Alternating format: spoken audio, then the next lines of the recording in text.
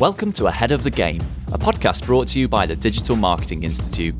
This episode is a big Q&A where we explore an area of marketing through a leading industry expert.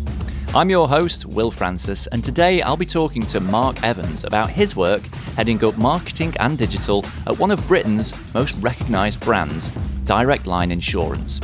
We'll talk specifically about a brand reboot fronted by iconic animated characters, launched just as the COVID-19 pandemic hit, and how he navigated that. Mark is the Managing Director of Marketing and Digital at Direct Line Group.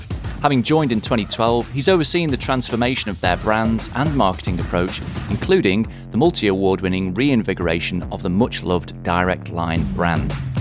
Mark himself has been awarded numerous industry accolades in recognition of his marketing and leadership talents, so we've got lots to learn from him today. Mark, welcome to the podcast.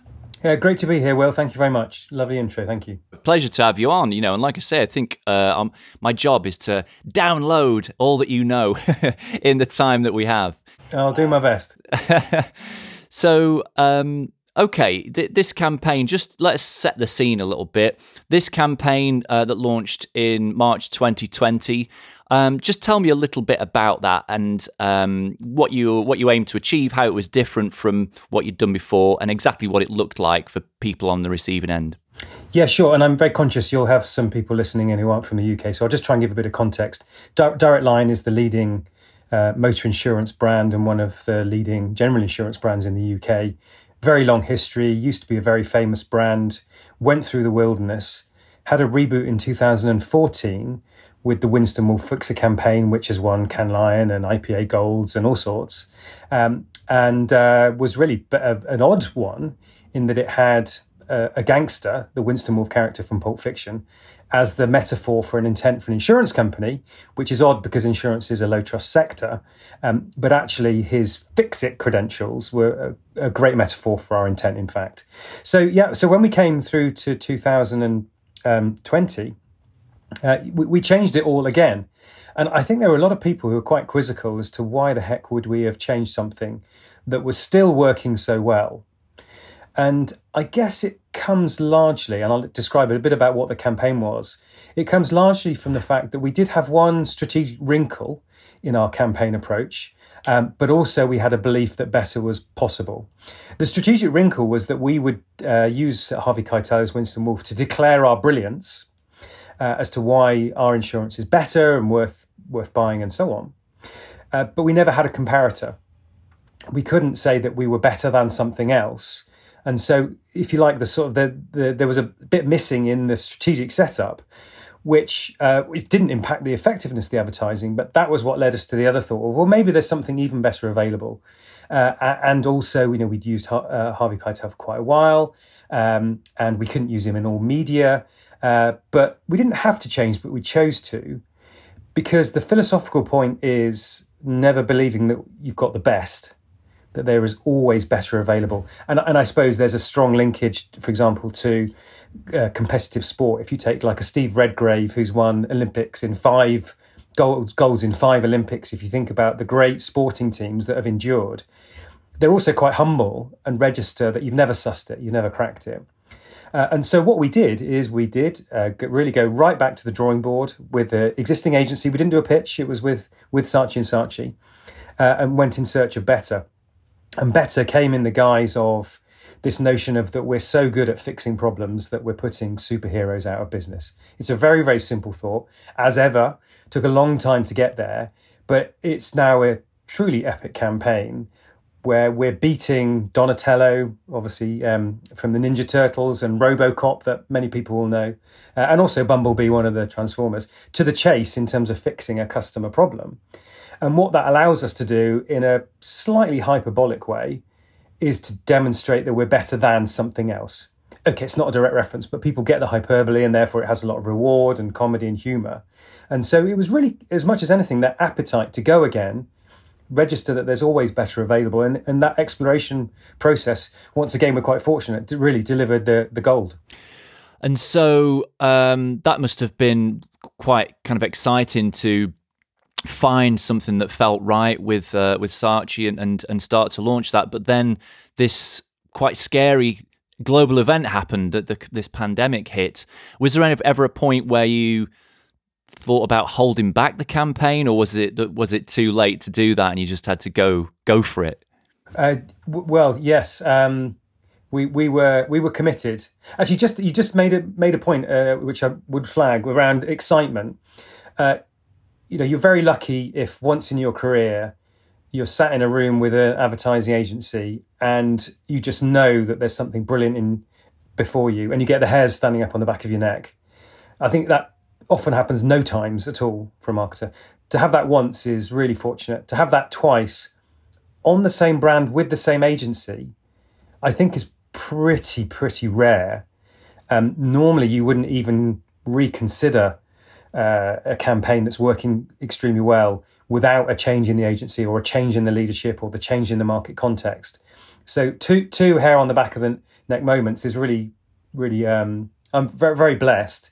And it does lead me to think that, a lot of great advertising development is instinct based. It is what gets you excited. So I just wanted to labour that point, because I think for people thinking, what's the point of this podcast? I would really strongly advocate that if it gets you excited, there's something in it. Follow your passions, follow your instincts. Yeah, I'd like to dig into that actually before we then get onto the logistics of it, because I think that is one of the great mysteries still of marketing is creativity. And then, of course, in recent years, there's this idea that through digital channels, like data will do all the decision making for you. But we know that creativity is still the driving force behind great, memorable campaigns, right? Yeah, 100%. And I think I've used the expression being away with the digital fairies. I mean, that's not to say that digital and data aren't incredibly important, but they're not at the expense of the core idea, which signifies what a brand stands for in the world. And I think that it's that human touch in combination with digital and data which makes the day. And I'll use a very, very simple example, which is that if what your brand stands for as carried through your advertising is so easy to get for consumers that it's also so easy to get for your staff, then I believe it's very possible to get to this virtuous circle where every day your staff know how they need to show up for your customers, and the brand lives through every single touch point. And that connection doesn't even get started when you're talking about data and digital. Your staff on the end of phones or WhatsApps or web chats, they don't get that, they don't see that. But visceral, exciting, challenging advertising just gets people going and gets staff going, gets customers going. And so, great creative will live forever. And of course, let's not forget that TV is a long way from being dead as a medium, and it's had a bit of a renaissance through the pandemic, but it is still the way to hit a mass audience with a big idea to drive momentum for a brand. And, in many ways, the more things change, the more they stay the same. True. And, like you say, it's the art and the science, and it's the data and the insight together with great creativity. And so I suppose you made me curious there. Was there an insight that creative idea was based on? Did Saatchi come to you with an interesting insight that they'd identified? Well, this is the sort of the bit that surprises many people, which is that in the end, we kind of had a one-word insight or a one-word platform that, again, was enduring. So the strategic platform remained the same. We are fixers. And that's what really defines our reason to be and how staff need to show up. And, when people say they're on it, you just know they're going to get something done. And we said, that's really the spirit of the brand. But ultimately, we're fixers. And that carries through into the current campaign as well. And it's one of those ones, I think Winston Churchill said, I'd have written you a shorter letter if I had more time. Back in the day in 2013, it took us a year, really, to get everything so distilled down that we had the confidence in our analysis and our thinking that we could really write a one-word brief as a trigger for the creative process. Now, of course, we had a lot more than that. We had all the personas and all the blah, blah, blah. But ultimately, the platform of being fixers made it really inescapable for everybody what sort of advertising we wanted to have. Yeah, absolutely. And so, how did, the situation of the pandemic, how did that affect the kind of rollout, the delivery of the campaign? Yeah, well, I think we were lucky and landed jam side up in that we launched literally 4 weeks before the UK lockdown. And if you remember that might seem like that was a bit of a racy decision, but back then, I think we were all still in denial about how quickly it was going to come here, how quickly and severely we were going to lock down. And I remember the day that we left the offices, which was actually 1 week before the full UK lockdown, I stood up in front of the whole team and said, now's the time to get your stuff and go home. And this is a 2-week pilot that we're talking about, but we may not see each other for a couple of months. And everybody looked at me like I was an absolute idiot, because you're like, what's this guy talking about? A couple of months? No, we're going home for a couple of weeks. And here we are 18 months later. It seems, well, not quite, but it will be probably by the time we get back in. So huge disturbance. But 4 weeks prior to lockdown, we went live in a big bang way, and we were committed. And therefore, we had to do a lot of modification along the way, but we were live. And that's why I say we're lucky, because if it had happened 4 weeks earlier, or if our launch date had been 4 weeks later, who knows, frankly, who knows where we'd have been, because this wasn't a production that we could have done virtually, or it would have taken a long time. The world took a long time to get back into production. So who knows where we would have been. But yeah, tremendous amount of effort to reorientate. At the most basic level, the media planning, outdoor was shut down, cinema was gone. How do we reorientate ourselves? Because we were in the build phase of trying to reach our reach and frequency targets, and we couldn't really turn back. And also some slightly unfortunate things. So we'd done some brilliant internal communication. I've never heard anything like this before we did this, where we did it outside our buildings. So it was in the media space around our offices as people came into the building, reminding them pretty bluntly that they are the real superheroes. It was beautiful work. Saw a couple of weeks, and then we switched it all off because nobody was coming back in the offices anymore. It would have been completely lost on them. So, there's a bit of a tragedy in that, we didn't get to do all the bells and whistles we wanted. Some of them came back a bit later. But in the end, thankful that we got it out of the gate, out of the blocks, and got most of the creative away, and did reach our reach and frequency targets, and could build from that platform. And so how did you bring, because it's quite a cinematic campaign. You've got, like RoboCop and Donatello from Teenage Mutant Ninja Turtles, Bumblebee from Transformers. It's about as big and glossy, I think, as a campaign gets. How did you bring that into digital channels, places like social, even PPC? I think it was pretty straightforward to be able to take that concept through, and we couldn't use all of the visual imagery everywhere, but if I think about some of the outdoor stuff that we did manage to do in the end, they are instantly recognizable characters. And when I think about System 1 and System 2 and all the learnings that System 1 specifically talk about character, incident and place, character is so crucial in advertising. We've got Churchill as a brand which leverages a British bulldog. Winston Wolfe was an archetypal gangster character. RoboCop, Donatello, and Bumblebee are characters. I think that characters give advertising a way in, and I would say I'm a big fan of character-based advertising. I have to note that I worked on M&M's back in the day. That I was pretty heavily involved in 118. I wasn't there at the very beginning, but was sort of holding the reins of the advertising for 118 for a couple of years. And there's just something about the way our brains work that we have greater acceptance and memorability as associated with characters. Hello, a quick reminder from me that if you're enjoying our podcast series, why not become a member of the DMI so that you can enjoy loads more content, from webinars and case studies to toolkits and more real-life insights from the world of digital marketing. Head to digitalmarketinginstitute.com/ahead of the game to sign up for free. Now back to the podcast. Okay, so it was successful, but how do you measure success with a campaign like that? What sort of metrics are you looking at? Yeah, so how many people have seen our ad and how many times? So is it actually reaching people? So is it driving awareness? That's the start point. How many people are contacting us via social? Is it getting pickup? Are we getting earned media, as in people just forwarding it on for themselves, and are people contacting us with interest in our products. So those are the sort of the obvious lead indicators. I would also say that, of course, we do pre-test our advertising, so we don't go in blind. So there's a lead time process within which we do robust pre-testing. But I suppose the real crunch comes in terms of is it driving sales, and is it driving the long-term brand tracking measures? So it's a very, I would say, comprehensive suite of metrics, and I'm very fortunate that we've got some great people in Direct Line, and I'll probably call out Carl Bratton as one in terms of the marketing effectiveness suite that we've got, so that we track and measure pretty comprehensively. I fell into marketing back in the day. I graduated doing economics. I'm much more data rational and much more science than art, and therefore have always felt it's really important to be hot on the numbers.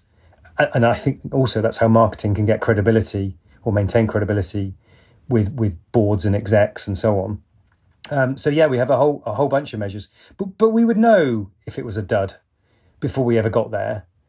It's the pre-work, which means that we're not guessing and don't have the nasty surprises. Maybe some nice upside surprises, but you really don't want the downside surprises, because that's brands and careers that are in the trash. Well, I'm interested in that idea of pre-testing. I think a lot of, particularly digital marketers who haven't worked in above the line so much, have a sense that happens, but don't really know how. Tell me how you would pre-test a huge campaign like that. Yeah, I mean, there are various ways. I mean, the most obvious thing to say is that we show people the ad and measure their responses. But there's a lot more to it than that. Sort of small sample groups, or yeah, I mean, actually reasonably big. And this is, of course, the thing that actually testing has not been impacted by the pandemic, because a lot of testing was now moving to online anyway. But the thing to say about pre-testing adverts, it's as you can imagine, it's how do people answer a questionnaire and so on. But the other key bit that was probably emerged in the last 5 or 10 years is the use of implicit techniques, and this is. Back to the System 1 thing. This is how does the brain respond almost subconsciously to advertising, and it's the way that implicit works is it's the speed of response to a stimulus that determines how strongly the message is being established in the customer's brain, and we use a methodology called Luma, and that allows us to benchmark against those metrics. Against the top 10 most successful and high-performing, 10%, of high-performing ads globally, which is a pretty high bar, but that's our benchmark. And ultimately, we probably wouldn't launch anything unless it was clear on most of the key metrics versus that 10% benchmark. But this is the science. Not to say that marketing is in any way painting by numbers, but the science and professionalization of the function is really there for all to see. The bit that's lagged, we may come back to it, is marketing as a function per se still is a bit light on qualifications, and still in itself, people can fall into it. And I think actually we're still on the journey to really professionalize the function.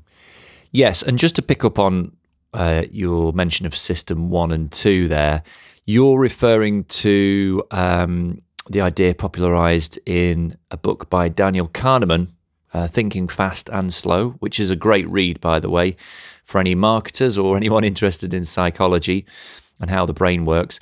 Basically, his model divides the mind's processes into two systems. System 1, which is the brain's fast, automatic, intuitive approach, and System 2, which is our more analytical side, where we really think about things very deliberately. We reason things and work them out, right? Exactly that. Yeah, I mean, with hindsight, I would have loved to have done a psychology degree, because I think that's marketing is a lot about what makes people tick, what makes consumers tick, and then also what makes people tick to deliver what consumers actually want, if you take my meaning. So ultimately our brains are pretty, obviously, we've been going a while, pretty sophisticated, and wherever possible, we will make decisions autonomously without really thinking about them. You don't think about tying your shoelaces. And that's very efficient.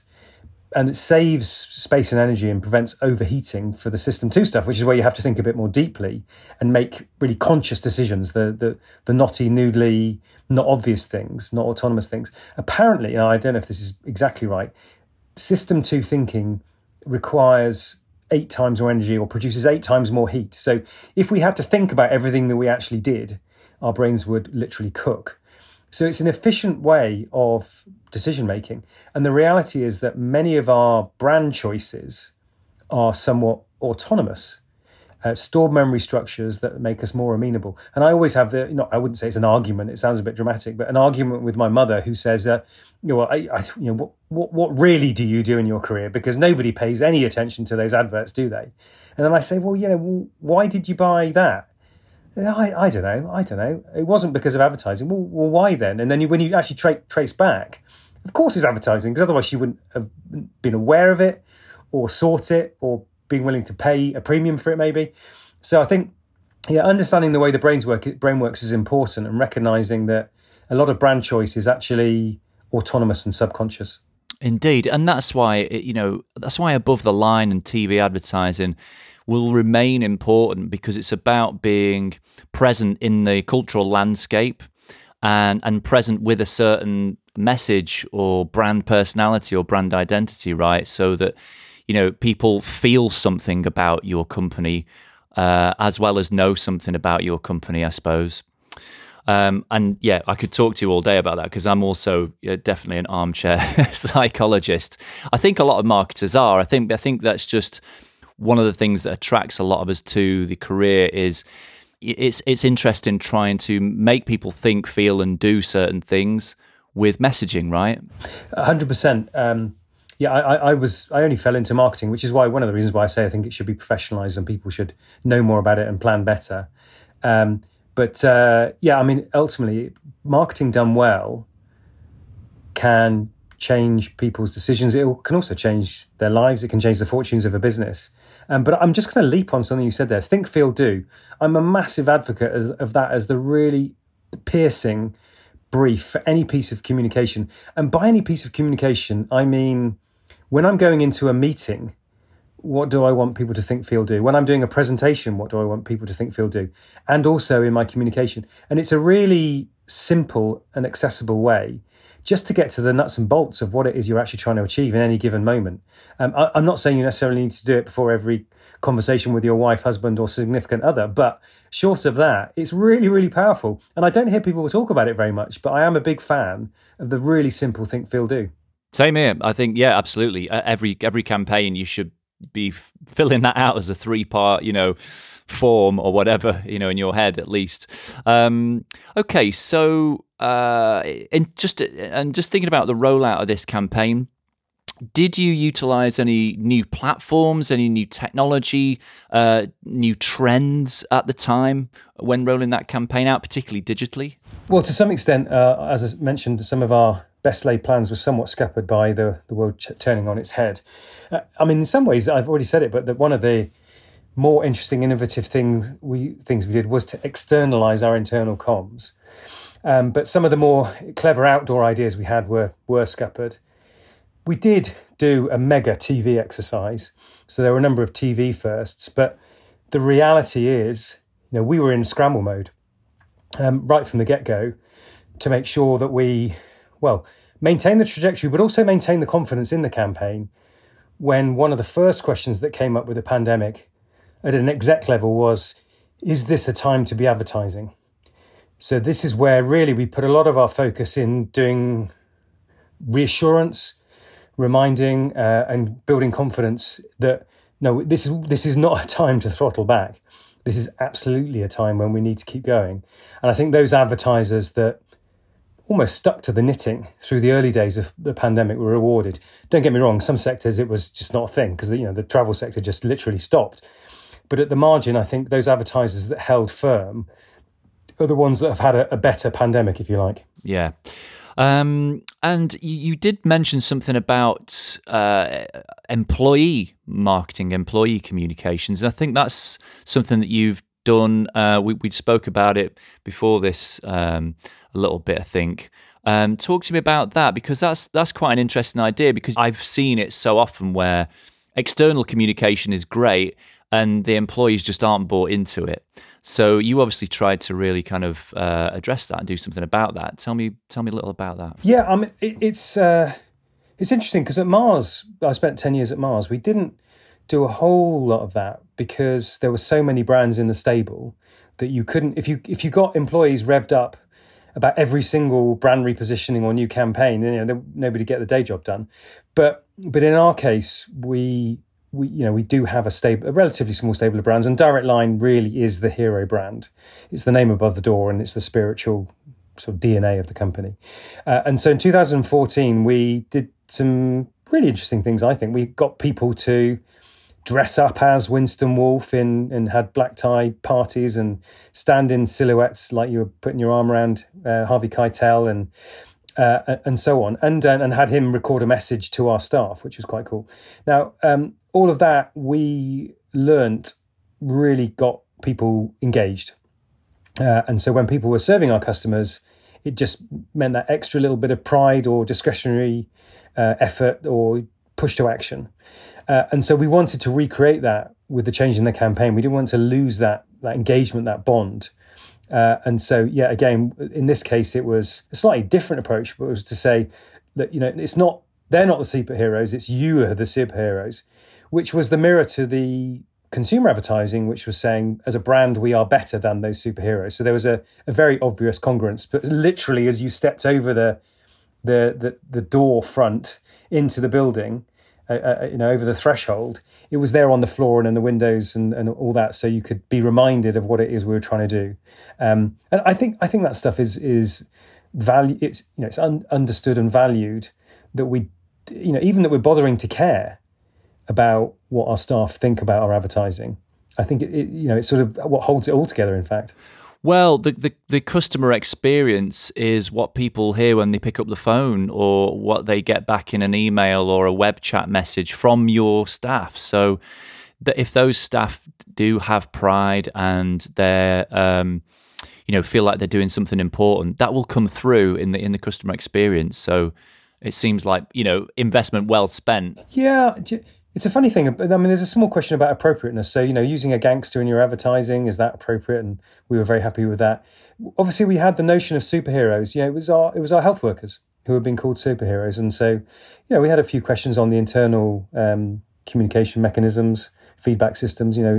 Should we be talking about superheroes when isn't it the nurses, and my wife's a nurse, and nurses and doctors and so on who are the real superheroes. But I think this is where our advertising was based on hyperbole. So we could be a little bit relaxed about that sort of things. I mean, it's very obvious that Bumblebee, us getting to a broken down car quicker than Bumblebee is in no way a reference to how the NHS is dealing with this pandemic. Yeah, it's detached from reality, isn't it? Yeah, and I think, again, think about 118 advertising, M&M's advertising, Churchill advertising, something a bit abstract. I mean, there's a lot of rubbish advertising, which is just dull. And I mean, you'd be surprised at the benchmarks for this pre-testing we do. You think, well, God, if we're in the top 10%, I mean, we're really good. If I look at the top 20%, some of those scores don't look that amazing. So, my goodness, what's the bottom 80% doing? And of course, that's a lot of the dross that we see all too often. Where I think a lot of people are making the mistake of marketing to system 2, and in that they are just saying what it is and how much it costs, rather than why you should care, and trying to market to people's hearts as you do, rather than just marketing to their kind of heads. Yeah, and in fairness, it may be that that's appropriate, and that is, direct response advertising, performance marketing advertising can be more literal, and focus more on price, and it's not wrong. I suppose it's really all about your ambition, and we set out a few years ago that we want our brands to be in that cadre of UK super brands, and that's a higher bar, and that's about leaving a bigger impression in any given marketplace, and therefore it sets a different standard in terms of the nuts and bolts of true brand building for the future. And it's a cliche now, but it happens to be true, that the 60-40 rule we absolutely subscribe to, and believe that the long-term impact of brand building will serve us well, but also will benefit short-term performance marketing and cost of acquisition. So I think it's, and many CMOs don't get an opportunity to play a long game either because of tenure or because their context and standing in an organization means that they don't really get to break out of that straitjacket. It's hard though, isn't it, with insurance? Because I mean, I've heard it called a grudge buy because it's a necessary product. So it's one that you just have to insure your car. But also differentiating between other providers is so hard because ultimately it's just car. I mean, it's car insurance. It's quite a commoditized thing. So it's a real challenge. How do you specifically overcome those challenges of that sector? Yeah, it's a good point. I mean, every market has its dominant characteristics. For us, price is very important, and that's somewhat because it's a bit of an invisible purchase. You, as you say, a bit of a grudge. You don't want to have to use it. I mean, you might need to have it, but you certainly don't want to have to use it because that means something's gone wrong in your life. And you're not on price comparison websites, is that right? No, we're not. And so the advent of price comparison sites themselves has pushed the market towards price being the discriminating factor. But here's the thing. As people, or many people, understand that life can be disturbed and maybe have had, as they get older, more experiences where things have gone wrong or had a bad experience with an insurer. And it's a little bit of the case that people, come to realise you get what you pay for. And that's true of insurance of other sectors. And there is a reality, which is that cheap doesn't necessarily mean it's going to be helpful, and it might even be hindering in your true moment of need. And so the good news is that many people understand that you get what you pay for, and therefore it's almost a sort of an attitudinal segmentation divide between those who really don't think about anything else other than the cheapest because they don't see a consequence of that. And those who get it, and obviously there's a bit of blurring in the middle, but for us, thankfully, there's still many people who believe it's important to have good insurance, proper insurance.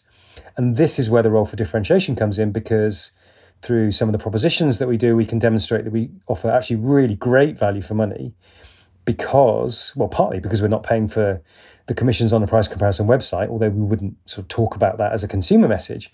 But that means we can invest in the propositions that we have to give a better service when customers really, truly need it. It's interesting that, isn't it? Because I think about, it comes up a lot, the idea that, that idea that Simon Sinek popularized, the golden circle of, why in the middle, like start with why rather than someday hope to get to a why.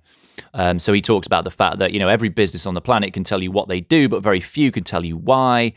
And people don't really buy what you do, they buy why you do it. That's his whole thing, right? He's built his career on that, become very successful. Part of me struggles with it because I think it suggests a bit like what you're saying, attitudinal segmentation. Is there a section of the population that brand marketing will never work on? Well, good question. I think yes and no. So in any given sector, there's definitely a chunk of people who are, reluctant buyers or just don't care. But probably not across all sectors. And so it's probably quite sectorally specific. I remember actually having the conversation, joining Direct Line many years ago, and somebody said, to be honest, I don't really know why we have all these brands. Price comparison website is where it's at, and as long as we can price brilliantly, we'll have a successful future. And I remember saying, what shoes do you wear? What car do you buy? Car do you drive? And they obviously were into brands, and I was saying, well, why don't you believe that brand is relevant to insurance? Because of course the thing is that they had never purchased insurance themselves other than through their own company, so they weren't really connected with the process that customers go through, so the whole customer centricity thing. But yeah, of course brands are going to be relevant. I think in general there are people who are sort of more into brands than not, but I do think it's very sectorally specific, and therefore those who really don't care about some things will care a lot about others, depending upon where they're at in their lives. And so therefore, do you have a kind of a marketing output that's targeted at people who only care about price? Well, this is where you're going a little bit into brand portfolio strategy. So we have a number of other brands. So for example, take Privilege brand. That was at one point in time, a headlining advertised above the line brand.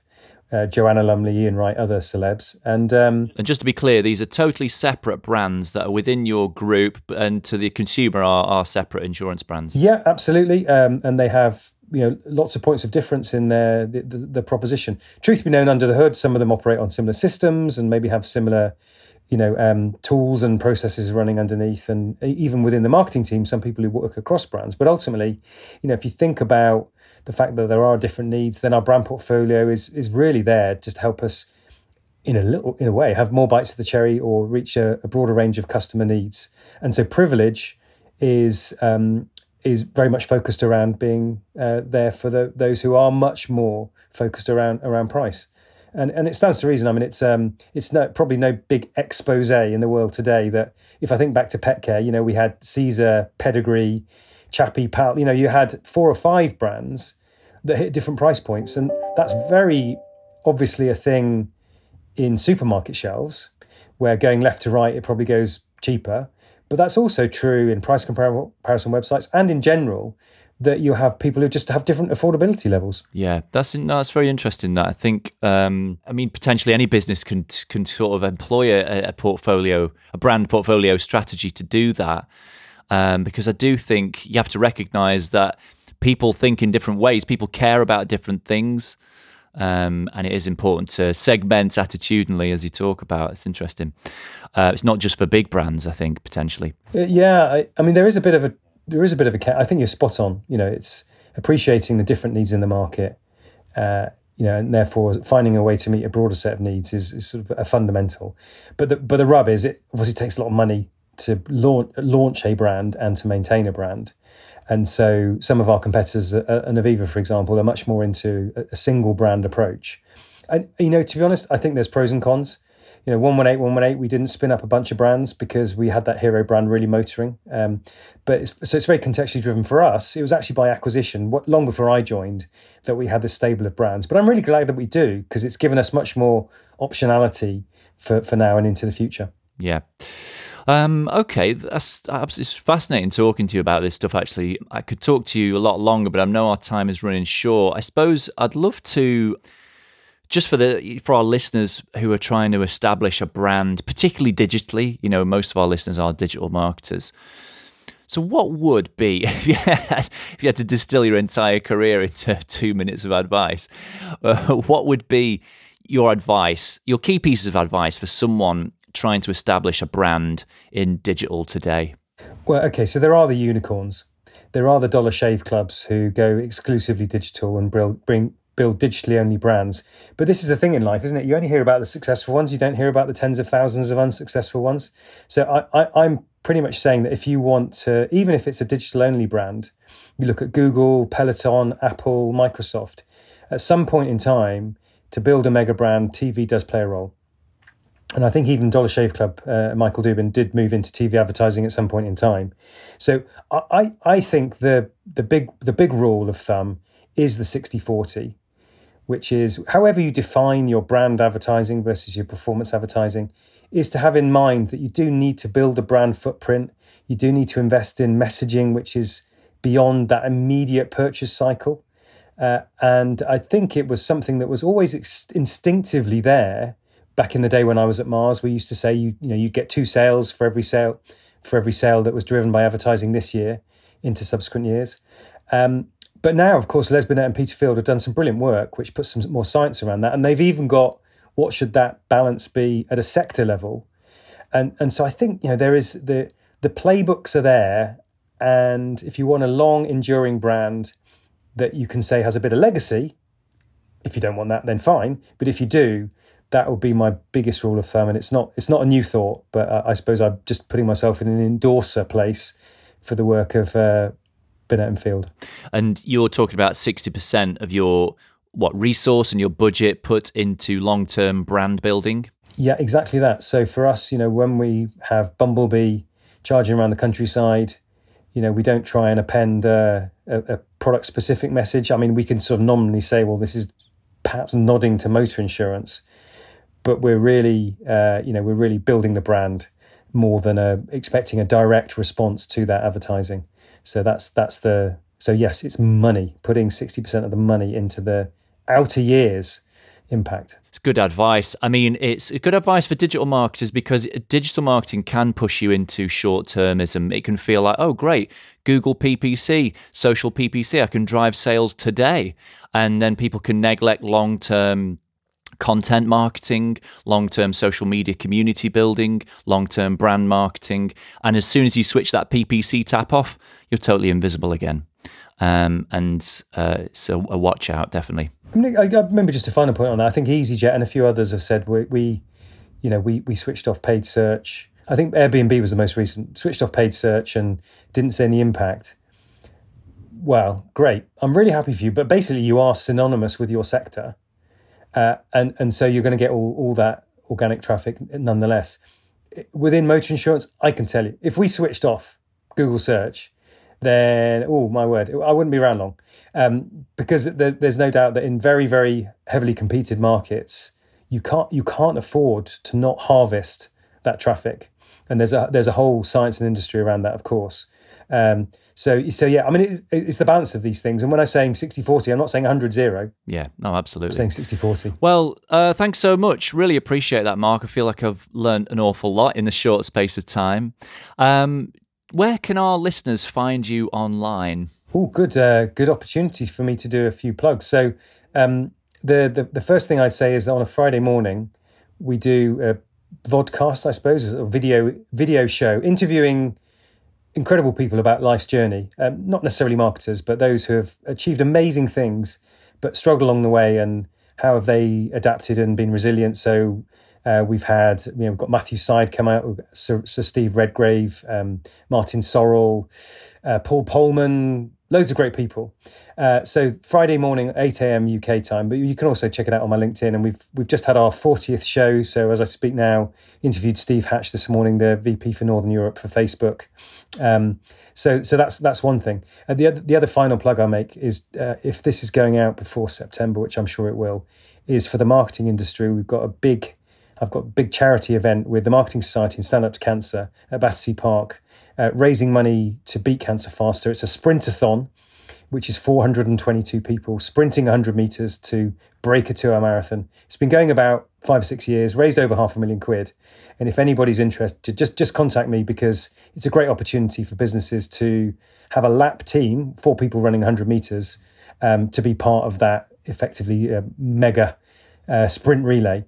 And have a great day out and do something good in the world as well. So those are a couple of ways to connect.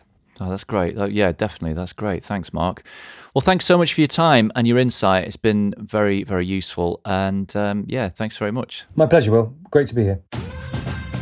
If you enjoyed this episode, subscribe wherever you get your podcasts. And for more information about transforming your marketing career through certified online training, head to digitalmarketinginstitute.com. Thanks for listening.